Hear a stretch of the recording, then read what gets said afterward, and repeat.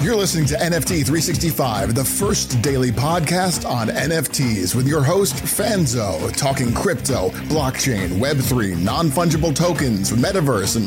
What the is a non-fungible token? We'll get to that. It's time for today's episode of NFT 365, the only daily NFT podcast minting an NFT every day for 365 days. Powered by the ADHD coin at rally.io, here's your host and digital futurist, the ADHD superpowered Brian Fanzo. This show is not financial advice, so do your own damn research. What's up, friends? Welcome back to another episode of NFT 365.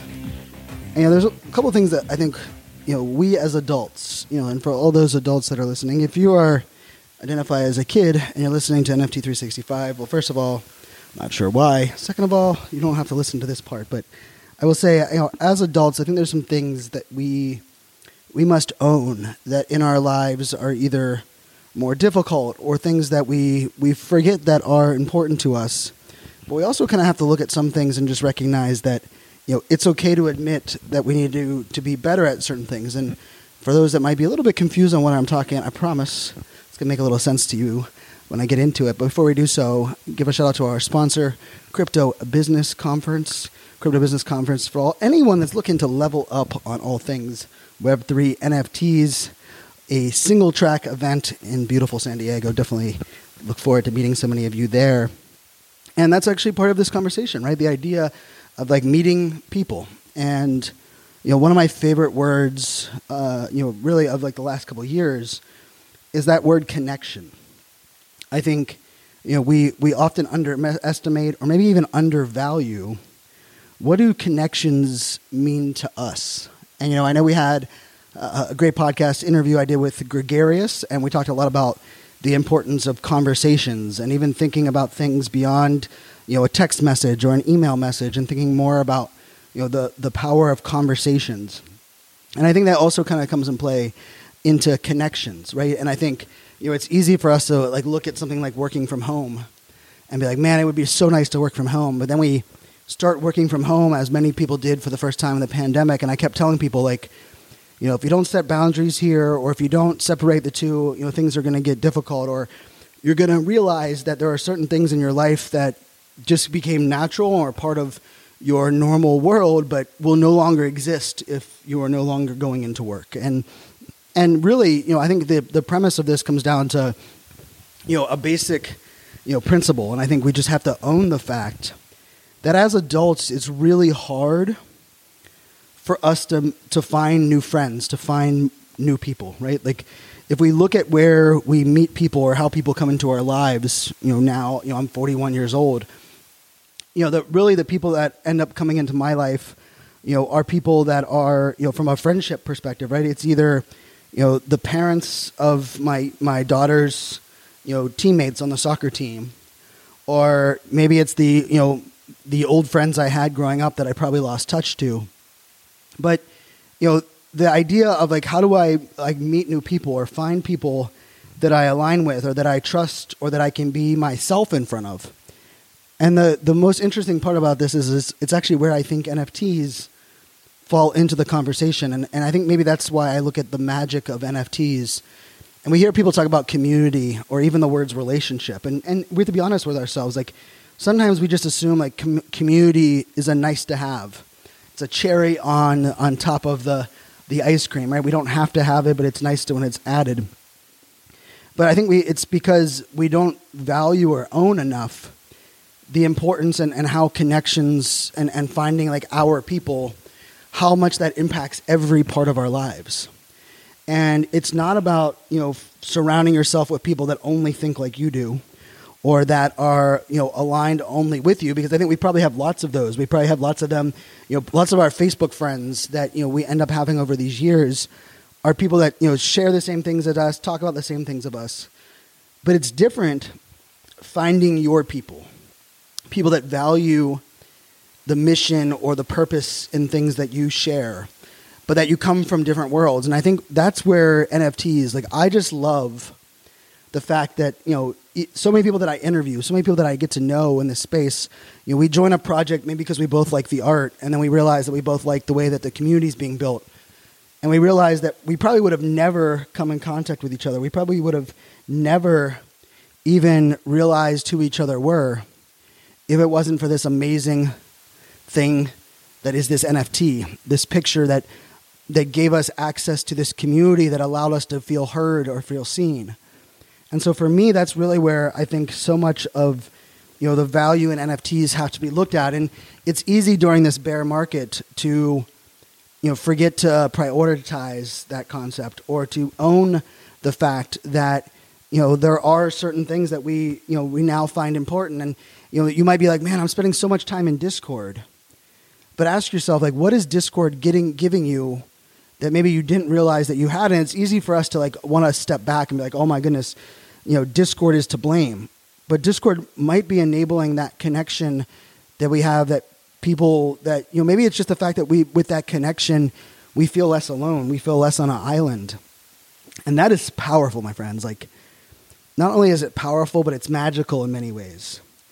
And I think in the full circle of where we look at how we value things, I talk about a lot. It sounds like a broken record, right? We must define what success looks like. And we must, of course, identify goals that we can map out towards that success. But I'm going to add one to this. We must recognize that success can, in many shapes and form, can be simply the fact that, certain people come into our lives during certain times of our life. And it's okay to let those people go. But it might be difficult for us to let certain connections or certain influences go in our lives because we're lacking that ability to find new people, to unlock new doors. And it's, I think, why I'm so passionate and love this NFT space so much is that, we might not have ever crossed paths, but we have a shared goal in life. We have a shared mission. Maybe we like the same kind of art, but then also recognize we might be both girl dads, or we might be both allies or advocates, or maybe we recognize that we're both, diagnosed with ADHD, but don't realize it until later on in life, or whatever that may be. And, I've always said that our vulnerabilities connect us much more so than our strengths. But for us to allow those vulnerabilities to be out in the open, we must have a safe space. And I don't use that safe space concept very lightly, because I think too many people will say, no, this is a safe space. And I don't think they understand what that means. And part of something feeling like it's a safe space is that not only do we feel like we won't be judged or something won't be used against us, but we also feel like us sharing isn't really always to do about us, right? The ability for us to share, who we are and what we're going through. In many cases, where that kind of fuels us is that we feel that by us sharing, it might help somebody else or make someone else recognize that they also share in that.